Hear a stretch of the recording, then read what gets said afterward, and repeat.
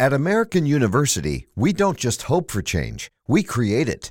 We don't just dream of a better world, we make it a reality. With a graduate degree from AU, you'll access expert faculty and connections throughout DC to develop skills and experience to turn your passion into purpose. And that purpose can make all the difference in your career. Discover the difference a degree makes at american.edu/grad school. Welcome back to Forbidden Knowledge News. I'm having an awesome time at the Laughlin UFO Mega Conference. I am here with the amazing Jonny Enoch, author, lecturer, hypnotherapist. He had an epic presentation. Jonny, first, how are you enjoying the conference so far? I'm loving this conference. It's absolutely amazing. So many incredible people like yourself. We're learning about science. We're learning about ufological history, ancient history, elongated skulls. There's nightly star watches, all kinds of events going on. You got to get down here and join us. Definitely. Now, we talked a bit about this. They had some speakers talking about this. Aliens attending this conference. Do you think that they have aliens attending this conference right now? I absolutely do, Chris. You know, aliens are attending our conference. We've heard about that from Lawrence Noble. We've heard about it from people over the years that have said this. It says even in the book of Hebrews in the Christian Bibles that it says to show kindness to strangers, because you never know if they might be angels. What's an angel? Angel comes from the Greek word angelos, which just means messenger. So maybe sometimes we've confused these beings that we believe are celestial messengers as our extraterrestrials. Yes. You spoke about that, how we may be confusing some of these beings. And you talked about that you think that there's a difference.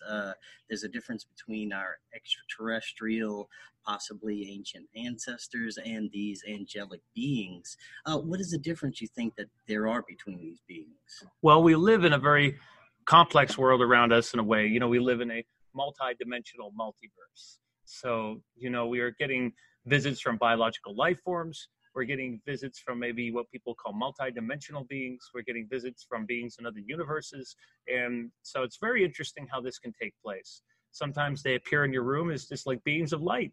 Maybe that's a neutrino light source brushing up against the fabric of space-time.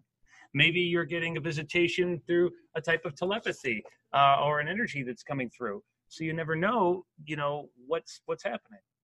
You also spoke of how these contact experiences that a lot of these speakers had is possibly changing their DNA, changing them physiologically, yes, kind of giving them an upgrade. And you can see it. You can tell in the way they talk, the way they describe their encounters, and the things that they've downloaded and learned.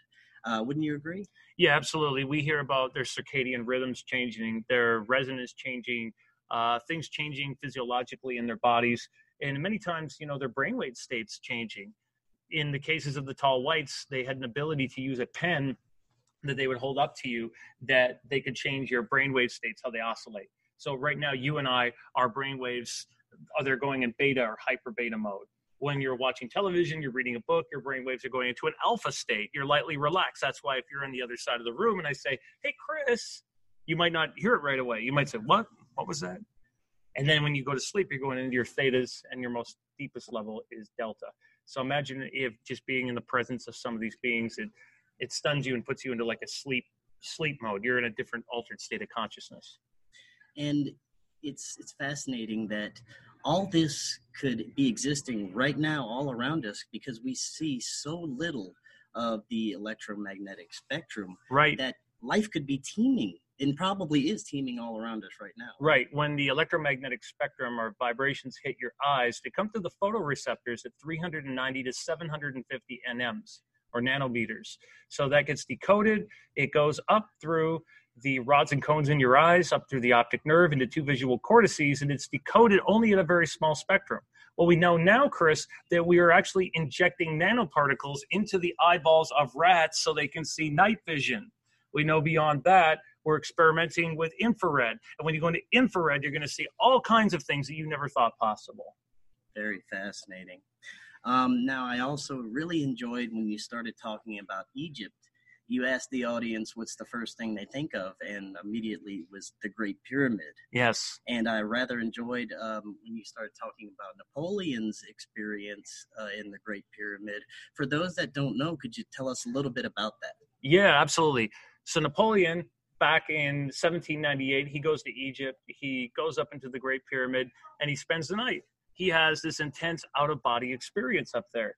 And he doesn't want to talk about it for the rest of his life, but he comes out white as a ghost. He comes out pale, and this is absolutely shocking to everybody what he could have seen. He doesn't reveal it till later in his life that he saw his Waterloo. He saw his own defeat. It was a disturbing fact. We get other reports with a guy named Paul Brunton, who wrote a book called In Search of Secret Egypt in 1930. He goes up into the Great Pyramid. He spends the night with only a little candle. He's scared half to death because these ghosts start appearing to him. And when they appear to him, soon after, he gets pulled out of the body, and he has this out-of-body experience, like an astral projection. He's taken by these kind of temple guards into a secret chamber of the pyramid, and there's another Egypt on top of that, like another etheric plane the Egyptians knew how to tap into. Yeah, that's very awesome. Also, I found it very interesting that you, when you were talking about the origins of the Jehovah's Witnesses and the connections to ancient Egypt. I really didn't know anything about that, so talk about that. Yes, Charles Taze Russell, the founder of the Jehovah's Witness religion. He was obsessed by the Great Pyramid. So he based their entire religion on the idea that he believed these God's chosen people were the Hyksos people that he believed were slaves, incorrectly believed that, by the way, that they had encoded a secret message for when Jesus was going to return into the subterranean chambers of the Great Pyramid. He was so obsessed with it that on the earlier Egyptian literature, we find that they had the Egyptian sun wing in the disc. He's buried next to a Great Pyramid monument with a Templar cross over in Pittsburgh. What's fascinating about that also is that he's saying that there is an encoded message in there that Jesus is going to return and become king in the year 1914, just coincidentally when their church was founded. And you can have fun with Jehovah's Witnesses, by the way, by asking them this fact, which is really interesting. Say, what made Jesus king in 1914? Well, the funny part about this is that in 1916, there's a man named Judge Joseph Rutherford that he was chosen by the same powers of Jehovah. He takes over the church. And at that point, he comes in there and he throws out everything that Charles Taze Russell had and said it's all from the devil, pyramids in Egypt, it's all devil stuff. But then he starts saying that only 144,000 people can be saved and go to heaven. What's interesting about that is that when you go to the book of Revelations in the Bible, 7 and 14, it uses that number 144,000. Well, when you use gematria, the Hebrew gematria, that's 1 plus 4 plus 4 equals 9. And since you spend 9 months in the womb, everybody, including Chris, gets saved and goes to heaven. But 9 is a sacred number to the mysteries. We know that there was 9 Knights Templars, 9 tail feathers on the American $1 bill's eagle that controls the flight path of it, 9 sides to the Great Pyramid of Egypt. When you count 2 times 4 on the top and 1 side on the bottom, that's 9 pyramids on the Giza Plateau. You have this great number of 9 that goes all the way across the mysteries, and I think it's incredible. That is incredible.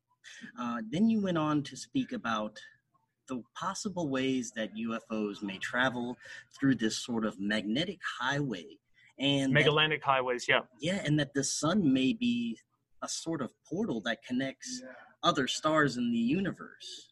Could you talk a little bit about that? Yeah, absolutely. So what we have with that is that some people have talked about how our sun could be a Stargate or a portal. We have these Megalandic highways that are connecting our galaxies together, which is really fascinating. But UFOs have often been talked about using magnetic highways. If you go back into our old UFO literature, such as the book by Frank Scully, where we get Mulder and Scully from, he's talking about magnetic highways. Adamski's old book is talking about UFOs coming here on magnetic highways. There's this electromagnetism all around us and through our universe that we very much believe exists. And you also spoke of the 3 types of energy. That we have a trinary state instead of a binary? And also the most important, that we have this serpentine energy that It connects. Oh, right. Serpentine energy. It connects parts of the planets with megalithic sites and different places of energy, right? Yeah, we have geomagnetic energy, such as in our great sites, like the Great Pyramid, such as in Stonehenge, all these areas. We have a type of bioenergy that works with photonic energy within the body. That's with Kundalini, hence the 30 degrees of Scottish Rite Freemasonry. We have a type of universal energy, which the German secret societies called Vril. Nikola Tesla called it scalar.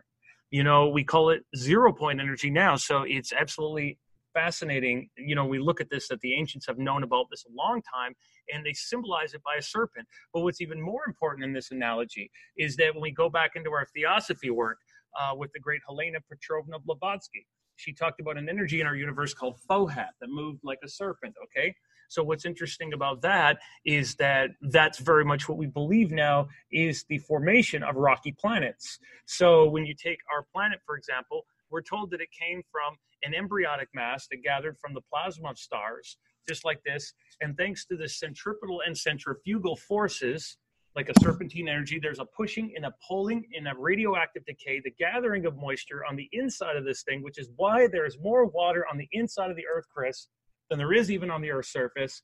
And with this process, it formed these little honeycomb-like areas inside the Earth, which is why we believe all these rocky planets like the Earth have an inner Earth kind of cavities, or an inner Earth civilization could survive in there. Yes, and we could talk. That could be a whole different show. I just have one more question. I know you have to go. One more question. One more question. I love the part about how you were talking about how Walt Disney utilized this energy to make Disneyland, absolutely. Yes. Okay, so Disneyland, when it was opened on July 17th, 1955, it was constructed through consultants with SRI. Walt Disney used them. That's the Stanford Research Institute. These are the guys that work with like Dr. Hal Puthoff, Ingo Swann, Uri Geller, Pat Price, all the remote viewers later on. Well, there's two guys that put together Disneyland. It was Cornelius Vanderbilt Wood and Buzz Price, hence the name Buzz and Woody in the Toy Story movie. And so with that, these guys built Disneyland on the 33rd parallel, just like Area 51.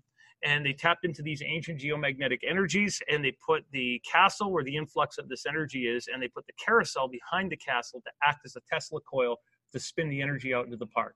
And they denote the demarcation or the marcation of where this is by putting little obelisks aside all around the castle. That is fascinating.